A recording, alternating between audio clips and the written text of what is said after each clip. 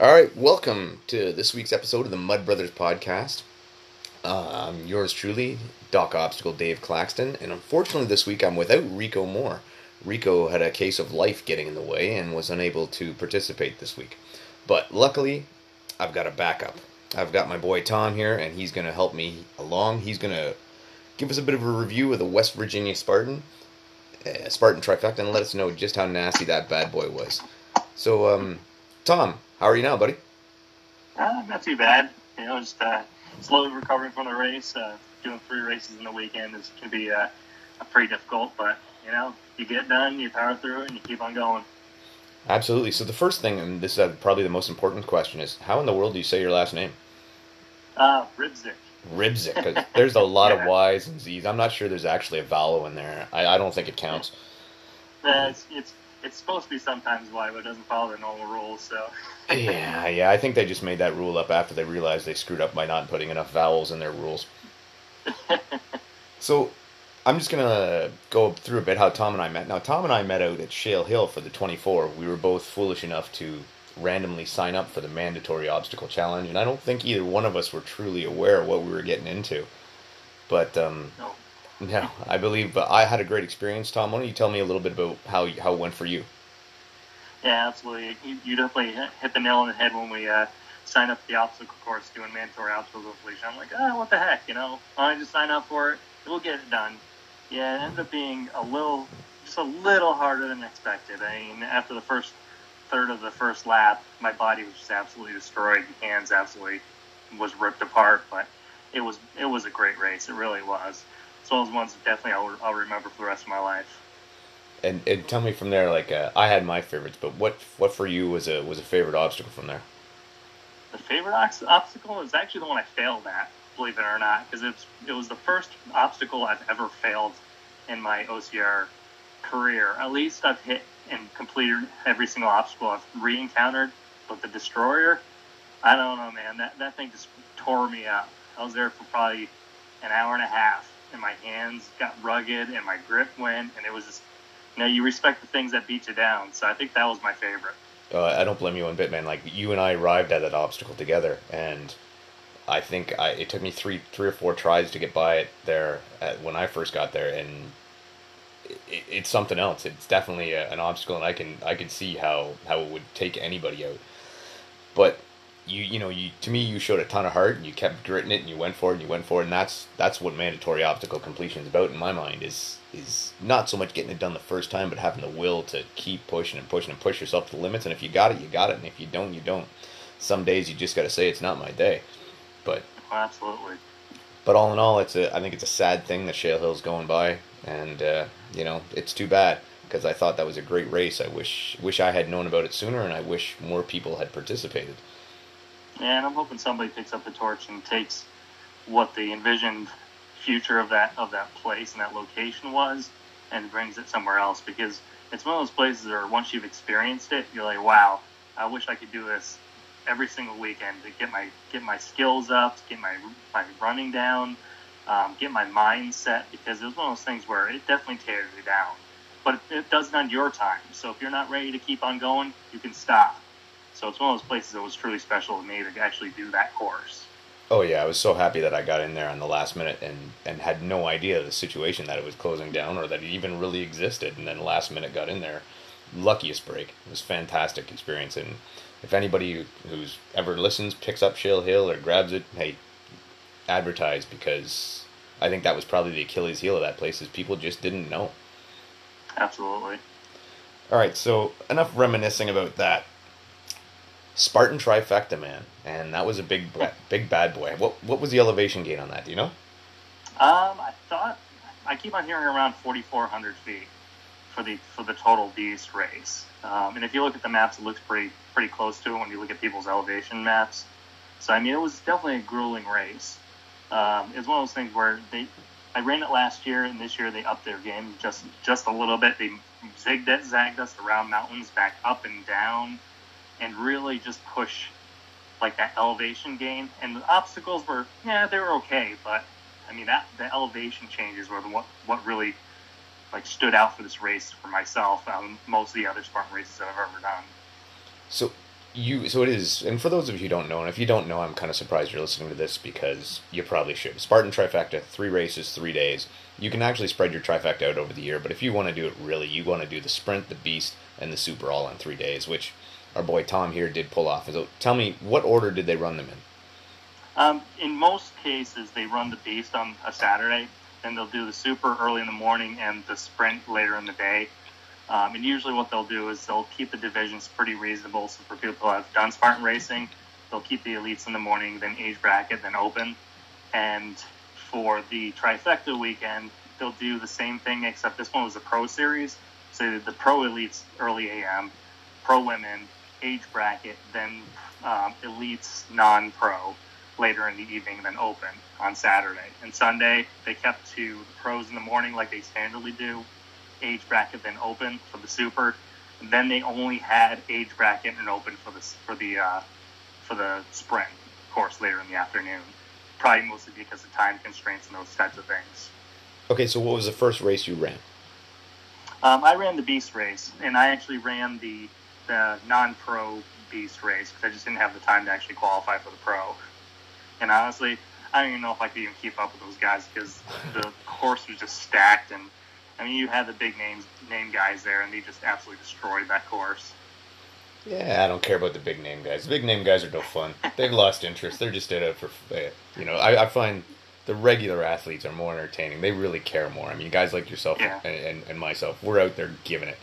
We are just giving it not because we're making money, not because it's a career, not because of anything like that, but just because we want to be there. We're paying to be there and taking time off from work, doing what we can. So you started out with the beast. How did the race run through the course for me? How did it go? So the course itself, for those individuals not aware about the way West Virginia looks like, it's really gradual mountainous hills that are there. This is on actually a beautiful Boy Scout reservation, so the Summit Bechtel Reservation in West Virginia. And what they did was they started you off on a nice steady incline on what we call the Beast Loop. So it's only in the Beast race. You went across this beautiful bridge on the Boy Scout camp, opens up to beautiful skies, and they start hammering you with walls and stuff you have to jump over and trying to get your heart rate all messed up while you're running. And then they throw in this nice steady incline to the top of the first mountain in the Beast side, which just absolutely destroys your calves, your quads, those things where you don't really expect to really get those things right and ready for the race. And you reach to the top of the peak, and then you can open up and start running straight downhill. So for the Beast itself, they really like to throw things at you in the beginning of the race. So what they do is they try to rip apart your legs at the very start, so that the rest of the race, it's just pure grit to get through the rest of the course. So when you did the climb, the initial, so did they start out with a huge climb right off the start, like a lot of the races do? This one, not so much. So it's definitely not like a Killington race, like Killington, Vermont. These were steady inclines, but they went on forever. So these are the ones where it's just pure grit. If you think you're done with the inclines, you keep on looking straight up, you got to keep on going. And it's probably about like a 10% grade. But when you're doing 10% grade over 5 miles, it just gets to your legs. It really does. So like you said, it wouldn't be like a Killington or like when we were at NORAM, where the climb was pretty quick, pretty straight up right off the bat. That was a grueling hike. This one, that was just straight, tooth and nail straight up. These ones are nice and gradual, but honestly, they're long. Oh yeah, no doubt. But you could maybe you could definitely see the elite athletes might get a bit of could actually run a bit of this one more in their climb. Yeah, the good thing about the course for this particular one is that the trails themselves weren't as many roots to catch your ankles or a lot of loose rocks and those types of things. So for people with ankle stability issues, this would be a good race to run. It's just one of those things where if you're not working on your legs and working on that elevation gain, you're going to have a rough time with this kind of race. Okay, so you said early on they hit you with a lot of walls. At what point did they start to bring in the carries? How far into it do you think you'd get into the carries? With the carries themselves, pretty reasonably close. I mean, we had the cargo lift climb, which wasn't too bad, but then they threw the farmer's carries in right after that. And the farmer's carries were straight logs with chains around them, so you had to grab onto chains. So chains tend to tear up your hands a little bit, but the carries probably were about maybe 60 or 75 pounds apiece. So you just had to carry them up, go around the flag, come back down and drop them, and then keep on going down the race itself. And then they threw a barbed wire crawl in there, and then the Atlas carry itself. So one of those things where you have to carry that gigantic stone across the course of the field, do 5 burpees, and carry it back. So they try to throw in some of those things where it just spikes your heart rate quite a bit right after you start running the course itself. And did they have were the carries uphill at all? Like, how long did they go? Were they like a half a mile, a quarter mile? How long were you actually carrying, say, the farmer carry for? These short, and these ones were not very heavy. But what they did was they made sure that when you're doing the carries themselves, that you had good stability in your body. You're probably only going about, say, 20 yards forward and then 20 yards back, which is not terribly long. But it's more about breaking you up during the middle of these longer, flatter runs. And I think that's why they threw them in the areas that they did in the race itself. I assume for this they would have their full complement of obstacles too. So you had your twister, you had everything like that. Yeah, they actually threw in the twister, which was a little bit shorter than a standard Spartan twister. But what they did, they put in 2 different types. So they did the standard twister, which is just the twister bars with the handles, and you went across maybe about 2 rigs length. Yep. And the standard one is a 2.5 to 3. But they also threw in the monkey bars, twister monkey bars obstacle. So you had monkey bars first, then you had to transition to the segment of twister, and then transition back to the monkey bars, which really threw a lot of people through a loop. No, I think I saw a video of that, and I was getting at that. So how did you? Was it by different division that chose which one you run, or did you just get to make the choice yourself? If you ran the Beast, you had to run both. So you did the twister on the Beast only course, then you loop back through, and part of the sprint and the super, you had to also do the monkey bar, twister, monkey bar. So even the Beast, you had to do that one later in the race. So essentially, once you finished, you had to do 2 twisters essentially throughout the race. Yep. Nice, that's good. See, to be honest, that's my favorite Spartan obstacle. I find Spartans. I know you got some good grip, my friend. Yeah, well, I find Spartans a little low on the obstacle. I'll be flat out. Spartan is not my race of choice, because they are more orientated to the runners, to the speed, and I'm just too short and stocky for that. I need those obstacles and the power climbs. I do like the carries for Spartan. That helps me out, but the lack of technical obstacles gets me sometimes, especially up here. We don't get the good ones like you guys do down there. And in this one Spartan race, it's very similar. They did throw in a couple extra, but it was the standard package of obstacles that they had. And the only addition that not many of the other races had was the Yokohama tire flip. Mm-hmm. That was an addition to the race as well, which was in all 3 portions of the trifecta weekend. And that's doing a deadlift, basically with a 400-pound tire to flip it twice to complete the course. And people burpeed out on that all the time. Well, I know I've seen Ryan Woods is famous for that, for running up, giving it a little touch, and go doing his burpees and carrying on. Yep. Which I do not like. I think that should be outlawed somehow. There's got to be something to be done about that. Did you manage to get the tire flip? Oh, absolutely. I'm a stubborn racer, so I was just making sure I can get my fingers underneath there. Once I got my fingers, that's all it took. Oh, so awesome! I might be tiny, man, but I can lift some heavy stuff. Well, I'm glad to hear that, because I've never had a chance to do this 400-pound Yokohama tire flip. When they come to Canada, they don't seem to bring their full assortment of obstacles. Like, we don't get twister, we don't get that big tire flip. We really get ripped off. And yeah, I know, man. Those are the ones that when I see them, like, oh, I gotta do that, but it's like, wow, I haven't done that in a while. It's gonna be pretty cool. Well, that's good. So, the Beast. How long was the Beast? Is it 23 miles? Is it? No, the Beast itself is actually shorter. It's the Beast is only, I think this one was only 14.5 miles. Oh, okay, that's not too bad. Oh, they tend not to be too much farther than 17 if you're going to do a Beast anywhere. But 14.5 was like the right number for the entire race. You know what happened there? I got my metric conversion confused. It's like 23 kilometers is what it is up here. That's why I was thinking 23 miles. So it's like 23K for the Beast that I did here last year. I was wondering if I should put a metric conversion for myself since I'm talking to you. So absolutely, man. So how was you overall? You completed the Beast. You got that done. Yeah. And then you got to throw it at how many burpees? 60 actually. So I only Oh, failed 2 obstacles. okay. So what nailed you? So the Olympus and the last rig, because it had the ropes. There was 2 rings, 2 ropes, and then it was ring and bar. And my hand strength since Shell Hill, I just can't hang with a rope, so I failed that going for the first time. But Now, did they have the knots on the end of the ropes at least? they did. I think that's a bigger problem for me because it squeezes all my fingers together and it just Yeah, causes that issue with my hands. So that can be like that, especially if it's a very thin rope. Right? yeah. You can get And nicked but with that. you push through it, you get your burpees, you bang out your burpees, and you run across the finish line. So Well, I do know though with Olympus, I know you're capable of Olympus. I've seen your skill level. Was it a case like was it wet? Was it muddy? How was the weather affecting that weekend?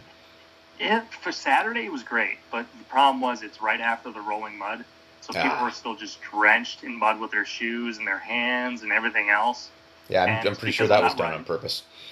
I'm sure it was. I mean, they threw in the bucket.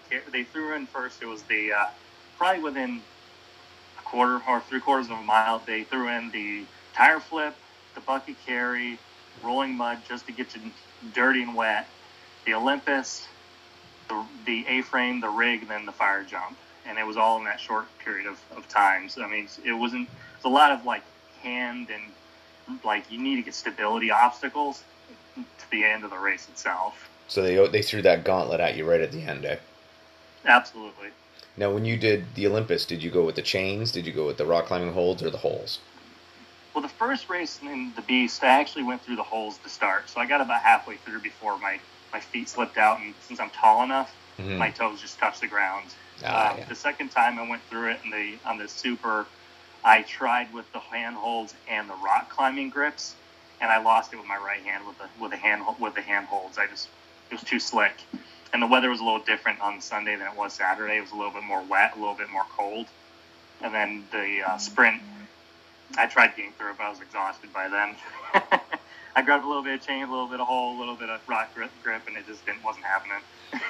Yeah, well, that's too bad. Like you say, you burpee out, you get it done. I'm a personal fan of the chains on that one. I always seem to use the chains. I've thought about changing it, but every time I've never had an issue, even when it's wet. And I think it partly, again, as you know, I wear gloves all the time, and I think the chains maybe with the bare skin sometimes it's harder. Maybe it pinches people's hands. Maybe it makes it a little slick. But with the gloves, I always seem to get across with no problem with the chains and Don't change it if it's working good for you, my friend. exactly. And I'm sure it's the gloves because I took off the gloves when I got to the Olympus because again I was trying to work on the handhold stuff, and I probably should have just gone for the change myself with the gloves. All right, so that got you through the beast. Then what was your next run? Was the super the next one?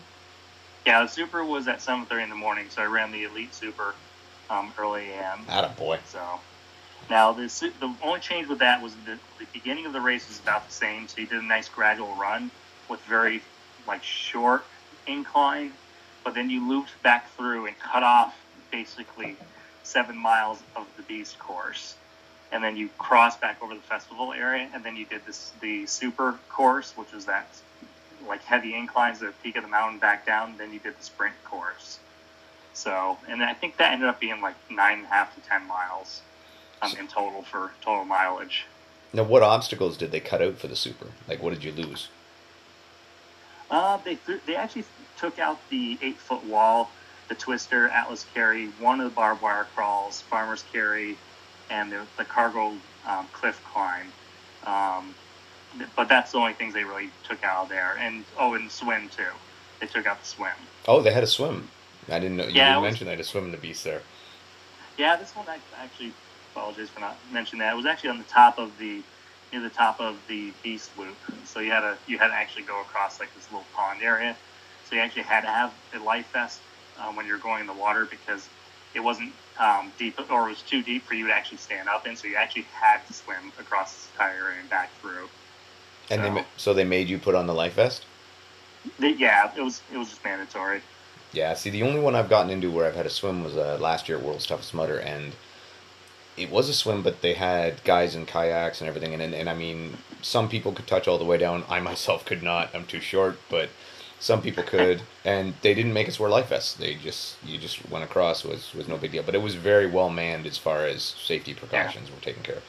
How Yeah, long do you figure this this one one? didn't have too many. They had like 5 or 6 lifeguards with 2 stationed on the shore. So I mean, they had enough. But I mean, you're talking about a couple thousand people coming through there. So Yeah. that's probably why life vests were more mandatory. And roughly how long did the swim take? It wasn't too long. 5 minutes max. Oh yeah. Now But did go ahead, man. I'm a reasonably strong swimmer. So I mean, I was cruising past people just doing the side stroke. So even with the vest on, it was more just a cumbersome vest for me because I swim better without it. But Now, did they have a bypass option to do burpees or anything like that, or it was you're doing it or you're not going through? this one wasn't mandatory, so they did have a burpee option for this one. I mean, you got some people with phobias of swimming, so a lot of these types of obstacles you can actually bypass in Spartan Racing and Championship Series. So I just hope that the bypass took more time though, because you know when they start to get creative with the water obstacles, I actually think it's a good idea. You know, it's adding a new element. But my pet peeve about some of these is places that do penalty laps or penalty loops or whatever the case may be. If an obstacle can't be done, is half the time you're faster to do the penalty loops. I.e., like we said with Ryan Woods, he's better off to just do his 30 burpees than he is to try to flip that tire twice. Yeah, and you do see an awful lot of that. I mean, it's a little disappointing when you see some of the individuals burping out, knowing that they can complete the obstacle, but they just do it because it's a shorter time frame, just to bang out 30 burpees. And it's one of those things where if you have the capability of doing it, you should be doing it. Yeah, we had at World's Toughest Mudder last year, to reference that again, there was Kong Infinity. It was the debut of Kong Infinity. And I went through it and got through it every time. And it was shortly after, maybe, I think it was probably my third time through it. And someone said, you're actually faster to skip it and do the penalty loop than you are to do the obstacle. And they were right. And that was, from my understanding, that was the only technically failure Ryan Atkins had the whole time was before they fixed it. He just skipped it the one time and did the penalty loop because it was faster. And but to Tough Mudder's credit, at about midnight, they added about a quarter mile to the penalty loop. Oh, wow. So they said, none of this anymore, and that was good. So I was glad to see they fixed it, but that's always a pet peeve. I think when the penalty loops should be penalties. You know, They should be hardcore. So the Super, how were you feeling by the time you finished up the Super? Super, it actually allowed me to loosen up my legs after the beast from the prior day.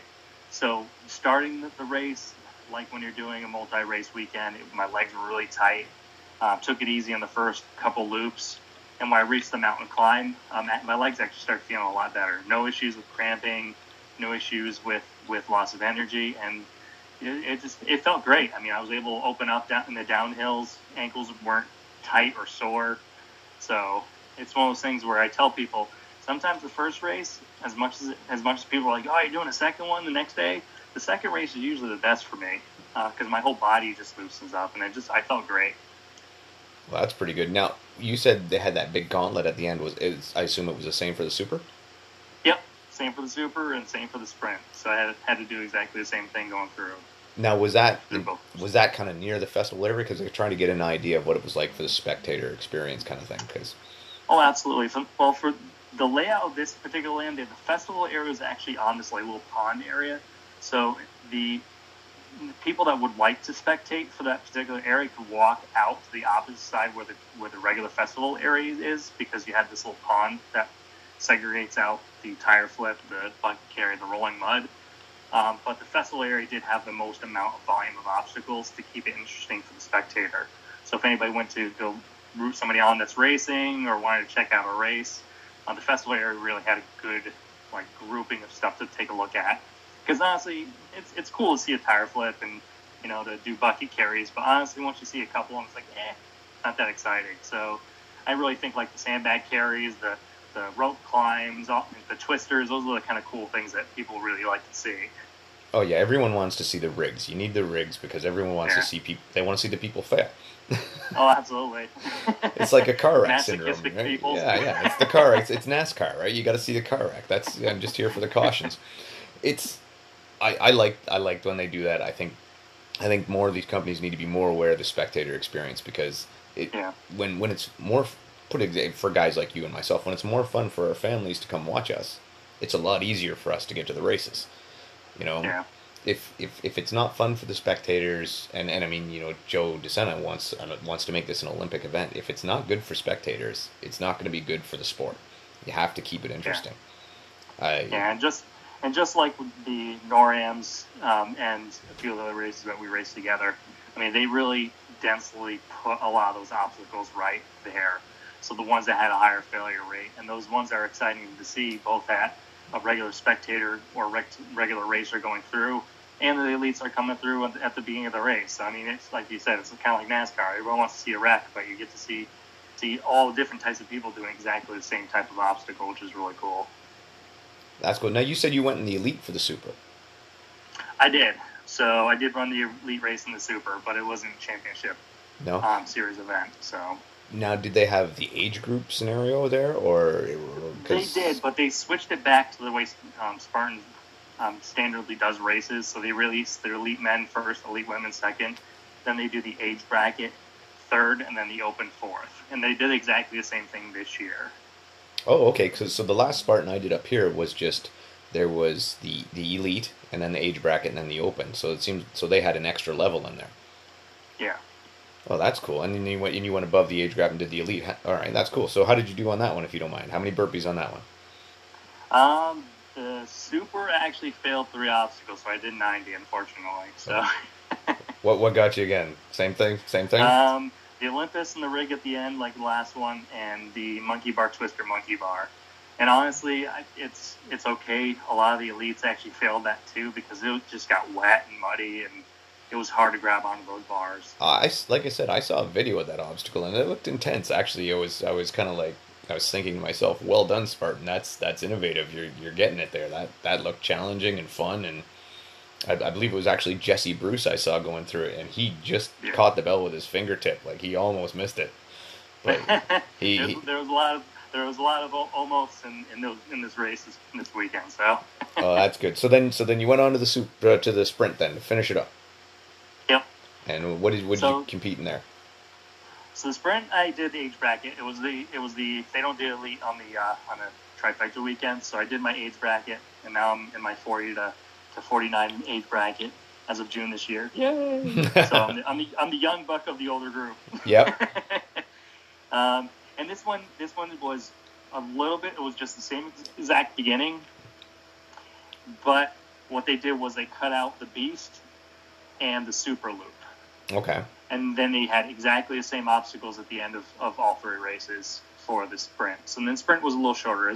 They told us it was 3.6 miles, but I think it ended up being 4.2 in total.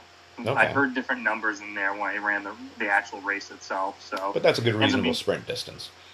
Absolutely, it was definitely one of those things where you had a lot of those dense obstacles because you had the festival area dense obstacles you had to complete, and you had a little bit of running in between. So it wasn't like a stadium sprint or something of that nature where a runner would just decimate the race. So they really threw in a lot of those things that are just going to destroy runners that really don't have as much strength as somebody that can lift but not necessarily run as fast. Now, did they have the tire flip in that one, or was that out of there? Nope, tire flip was in that one too. Oh, geez, I would have liked that one. That sounds like my kind of race. I would have been right up my alley. I would have been down for that for sure. I wouldn't have done the other 2, but that one would have been great. So I got to ask, since you did your age group there, did you manage to get a qualify for next year's NORAM or for Worlds? Unfortunately not. Those guys were just fast. I guess I've always had respect for the 40-plus group, and now I'm in it. I have even more respect because, God, some of those guys just run like a bat out of hell, and it's awesome to see. So, well, I will tell you this: the age group this year has changed a lot compared to in the past. For example, there was a race. I did a Spartan sprint up here earlier in the year, and I did the same race last year. It was very similar. Last year, I'm in the same age bracket, and last year when they didn't have the whole age bracket thing set up for Spartan, I ended up finishing, I believe it was 5th or 6th in my age division. This year, I was faster. They made the course a kilometer longer, and the whole extension was another climb of the ski hill. Yeah. And they made it a kilometer longer. I was only 3 minutes slower than the year before. So I had improved greatly. And instead of coming 5th or 6th, I came 14th. Mm. That's because with them making this age group now, some of the guys at the back of the elite group have Yeah. decided, hey, I can podium now if I get into the age group.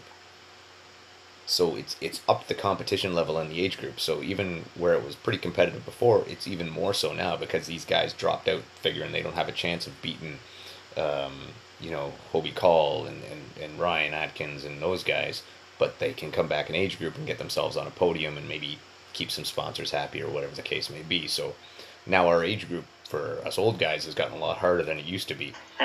It's still Yeah. great fun, but they've upped the ante for sure. Yeah, because the reason why I qualified for this past year for NORAMs and Worlds was I actually came in third in my age bracket in Hong Kong. I was 18th overall, but I don't think I could do the same thing with like you said, with the way they broke up the brackets and how they were switching out the races, at least through the Spartan Race series. So, but it's a good thing too. I mean, it's exciting for passionate racers like us that if we're challenging ourselves and pushing ourselves as well, we kind of like to have that little bit of challenge saying, okay, well, once I beat my own records, now I'm going to chase after somebody else's. So. All right, so I'm going off the rails here. Hong Kong? What'd you run in Hong Kong? I ran a sprint. So I actually raced the first Hong Kong sprint. I think it was 2 years ago now. So, and it was in like a little farm out in like northwestern part of the Hong Kong area.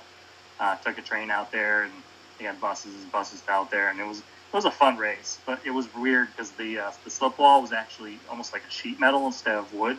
Oh. So instead of having good grips with your shoes, I mean, I landed on my knees hard on this flat metal. So I mean, it was different. You definitely tell they need to work out some kinks. So just put it that way. That's crazy. I didn't even know they did any races over there. That'd be amazing. But what an experience that would be like. How was that race overall? Like, it would just be something completely bizarre. How did you even understand the guy saying to go? It was hot, and there was tons of people from so many different countries. I mean, I met people from Germany, England, U.S., people that lived in Hong Kong, Australia. I mean, it was just a mash of a bunch of different people. So for people that really like to meet other people, I mean, it was a great social experience, like social event as well. So for just racers, I mean, it was awesome to be able to experience the culture of OCR. That's amazing. How were the obstacles there? Were they the same ones that you'd have in a Spartan over here? Yeah, they're pretty similar. They didn't throw anything new over there, and I think it's because since it was their first race over there, they wanted to make sure that the people that went to the race enjoyed the standard obstacles before they started throwing other ones at them. Well, that's crazy, man. That's awesome. I'm very jealous. I would love to take on something like that. Like, for me, going to Vegas and going to Vermont, those have been my racecation excursions. I would love to hit something like that overseas. I am, fingers crossed, hopefully for next year for Worlds in England. That's on the to-do list. We'll see if it actually happens or not, though. That's amazing. Yeah, I wanted to hit it up this year. I just can't pull up the cash because it's been going all over the place with the other races. So. Yeah, it ain't a cheap hobby, is it? No. So all in all, you finished all three. You got through it all, and you finished your trifecta. Absolutely. So what was your overall take from the thing, and maybe what's your overall view of Spartan, maybe compared to some of the other race organizations? For myself, I like the Spartan Race Series. I think they're trying to add newer obstacles into the mix, because the one thing that was lacking in the Spartan Race over the past four to 5 years I've been running it is that the obstacles didn't really tend to change. Like, they mold the racing around, like the actual foot race around the obstacles to throw in grip strength when you were going into like a heavy mountain climb where you require your hands to get through the actual trails. And now they're trying to throw in things like twister, log carries with like actual chains to them. So they're trying to mix it up some, which is great. Now for me, I really like the Spartan Race series because of the longer races. So for me, I challenge myself with more of the elevation end of things. So for like Killington doing the Ultra this year, hopefully it doesn't kill me, but I'm doing the Ultra this year because of how challenging it is. You need a belt buckle, I got the Ultra Beast last year, but this one's 30 plus miles instead of the 26 we did last year. So, I mean, I just like to push myself. I've done a few of the other races. I've done Tough Mudder before. I really enjoy the community in the Tough Mudder series. So there's a lot of people, and a lot of regular people too, not just the hardcore want to race, want to beat everybody kind of people. I mean, it seemed like it was more community based. You know, you got your OCR people in Spartan Race series, but in Tough Mudder, you really got like the community of people that just want to go out and have some fun, which I thought was really cool. And I do a couple of local races around here, like Fit Challenge and those types of races as well. And those were really enjoyable because they throw you different ways where you're doing multiple laps. And the last race I really do enjoy is Bone Frog. Bone Frog is one of those things where they throw some obstacles that the military does at you. And it's one of those series that is actually owned and operated by Navy SEALs, which is cool. I mean, those are the things where when you're running these races, you're seeing these people on the course, active and retired military, which is one of those experiences you don't actually see until you actually go out there and race with these guys. And they're all really down to earth guys, even though they're all really, they're badasses, I've heard a lot of good things about Bone Frog. I have a few. They actually have one in Buffalo, which for us is only about 2 hours away. And yeah. I've had some friends go down and do it, and they rave about the Bone Frog, saying, much better with the obstacles. We actually we're in, which is funny, I'm living in the 4th largest market in North America, because I live in the Toronto area. Yeah. We are shafted for good races. We hardly get anything. We get 2 Spartans a year, and 1 Tough Mudder. And like I said, the Spartans, they don't go a whole hog. They don't bring everything. Even for the Canadian Championship one, last year we still didn't get Twister. We still didn't get stuff like that. It's a bit of a shame. But next year, very hopeful to get down to a Bone Frog, because I really want to check that out. I've heard, aside from yourself, many other people tell me that the obstacles are fantastic. It's well put together. I've heard some crazy complaints. I've heard complain, and actually on some podcasts I've heard people complain, oh, they didn't have volunteers stationed here, they didn't have volunteers stationed here, and this and stuff. I hear people complain about a race, about the volunteers. It's not the race's fault. It's our fault. It's, if you want to complain about the volunteers, step up and be one. Do a little bit, because that's what it takes, But oh, absolutely. And it's one of those things where, when you look at the pure nature and the pure design of the course, each area, I'm looking at a pure business perspective of how they built it, how they put it to the racers. The volunteers do help with that, but it's like, I just don't like it when I hear people complain about volunteers are actually there doing things. Yeah. And they get pissed off for some reason about volunteers. They're helping us out. They're doing stuff that in order for us to run the race, they're serving a purpose.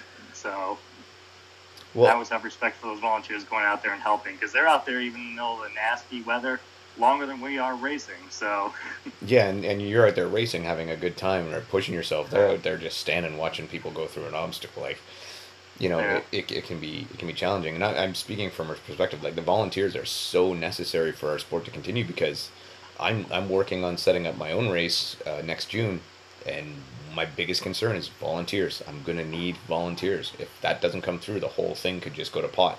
It could fall apart. But I guess that's my point. If you don't complain about volunteers until you actually are one. Then all I can say is I'm going to thank my volunteer that's on the phone right now for helping me through the threading the needle obstacle in NORAM. So I think I did that obstacle 20 odd times that day. I'm surprised you can still walk, because, geez, once I split my legs trying to thread the needle on that second part of the traverse, it was an interesting experience. Well, I had a great time on that one, and then went down to do the Force 5 rig after, and that was just as fun. Me and my boys had a great day volunteering, and I intend to do the same thing next year. I won't run the 15K. I'll be volunteering again. And you've got back in Stratton Mountain, so. Oh yeah, it's good. I know my way there now. All right. So overall, tell me a high and a low for the Trifecta weekend. Like, what was your high point? What was your low point? So for my high point was actually the weather. The weather was just absolutely perfect, and with the way the terrain was set up, they didn't change too much about it from last year, and it was just easy enough and just difficult enough for just about anybody to be able to get through the race and actually enjoy what they're doing, because you didn't have to power through it. So that's the one thing where I always say, if you're doing a race and you see that kind of stuff, it's awesome. It's great to run, no matter if you're a seasoned pro or if you're right off the couch, want to try your first race, it was definitely one that you could do. The one thing I didn't really enjoy about the race itself is, I don't know, to think about that one.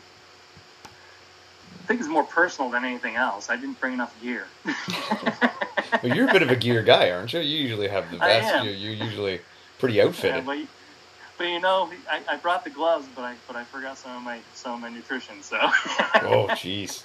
So I had a carb load ahead of time, so racing was a little bit more different than usual. So. Well, that's good. That's great. No, and that's awesome, man. I'm really glad to have you on to talk about it, because you definitely are very descriptive of it, and I get a real idea what it was like, and I'm awful glad I didn't go. Well, look at my Facebook page. You'll see the map itself, and then just look at the topography of an actual map to see the elevation gains. So awesome. Like I said, I think you'd love doing it, my friend. Oh yeah, I'm sure I'd get through it. I'm just, my plan this year is very much focused on sprints and short distances. I really want to nail that 3K at NORAM next year, and definitely push to new limits, and also TMX and NORAM are my big goals for next year. So, nice. Speaking of that, what's your goals for the rest of the year and 2019? What do you got lined up? So for the rest of the year, I'm signed up for the Killington Ultra. That is my big bad boy of the longest and most grueling race of the entire year. So that's going to be my challenge race. So this is just like the Shale Hell that we did with 24 hours. This one's just making it through. That's going to be my ultimate goal. Final race is going to be Fenway Park, which is the stadium sprint. Nice. In Boston. So what I'm going to do is I did 5 loops one year. My goal is to do 7 this year in one day. So. Well, that's cool. I didn't actually realize they had like an endurance multi-loop version of that. I always thought that was just a straight sprint one lap. So this is more personal. You actually have to re-register every single time you do a loop. So when you're done, you go back down, you pay your $15 registration fee, because I paid for the season pass, and you go back on the course. So. That's awesome. That sounds like a lot of fun. I am very interested in doing a stadium series sometime. I'm not a mud guy, even though we're mud brothers. I like to stay clean as possible. I just find I'm more into the athleticism than the get dirty and the torture. Thing, you'll like the series, because for one thing, no mud. For another thing, it's going to be more technically involved obstacles. So you'll have like. The Hercules rope climbs, those types of things. You have to do a certain number of push-ups. I mean, there's a lot more different types of things in the stadium. And it can be fast running too, but the thing is too, if you pick the right stadium, you can go out to whatever city they're located at too, and just enjoy yourself in the morning or in the evening with your family and friends afterwards. So you can make a vacation too, instead of being out in the middle of nowhere. Yeah, definitely. I learned that when I was out in Vegas and did World's Toughest, and running for 24 hours, it was hard to get up the next morning and, let's go see the Grand Canyon. So, but I did it, but it definitely was a bit rough on the legs, that's for sure. Absolutely. Speaking of that, I just got one more question for you, Tom. So the way you were going on, the way you're talking, what would you ever think of hitting Iceland? Iceland? Yeah, for the 24-hour Spartan there. I was thinking about it. My buddy Tony Martinez did it last year. I think he signed up for this year. And this year I'm not going to be doing it, but it would be a goal for next year. Because it's one of those things where, for one thing, I've always wanted to go there. Who hasn't? For me, yeah. being a destination place, I would love to go there. And then to race 24 hours, I mean, that'd just be cool. So I think that's one thing. That will be a bucket list item, let's just put it that way. Yeah, I you know what, I'm the same. Even though it's a bit long and Spartan's not my favorite, but the fact it's in Iceland is a huge draw. You're absolutely right. And we'll see if I can swallow my bitter pill about Spartan and get out there and try it anyway. Well, I'll tell you if I'm out there, and I'll drag you over there. Awesome, man. All right, well, Tom, I just want to say thanks for filling in and helping us out here and giving us a great review of the trifecta and everything else, man. It's been awesome. And for everybody out there, take care, have a good week, and hopefully we'll talk to you next week. All right.